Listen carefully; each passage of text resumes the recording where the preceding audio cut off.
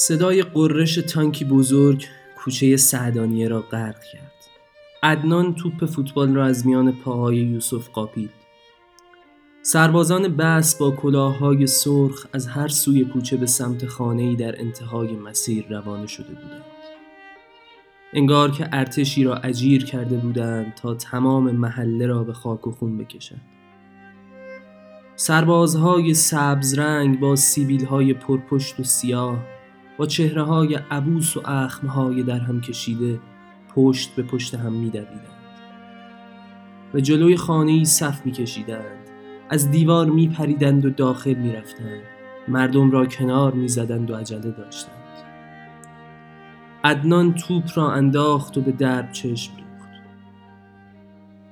زنها با چادرهای سیاه رنگ در بازار ایستادند و به خانه خیره شدند. لباسهای روی بامهای خانه‌ها در دل باد می‌رقصیدند و همه نگاه‌ها به سعدانیه گره خورده بود. فروه مادر یوسف از ترس به خود میپیچید و پسرش را صدا میزد که از سربازها فاصله بگیرد.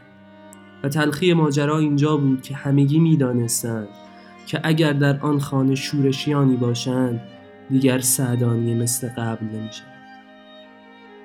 اما کسی نمیدانست. با آن خانه متروکه هیچ کس رفت و آمدی نداشت. هیچ کس حتی صدای باز شدن درب آنها را نشنیده بود. و نگرانی در چشمها موج می‌زد. عدنان و یوسف نگرانتر از همه بودند. بازار همه دکانهایش را تعطیل کرد و روی همه سبزی‌ها و شیرینی‌ها چادر کشید.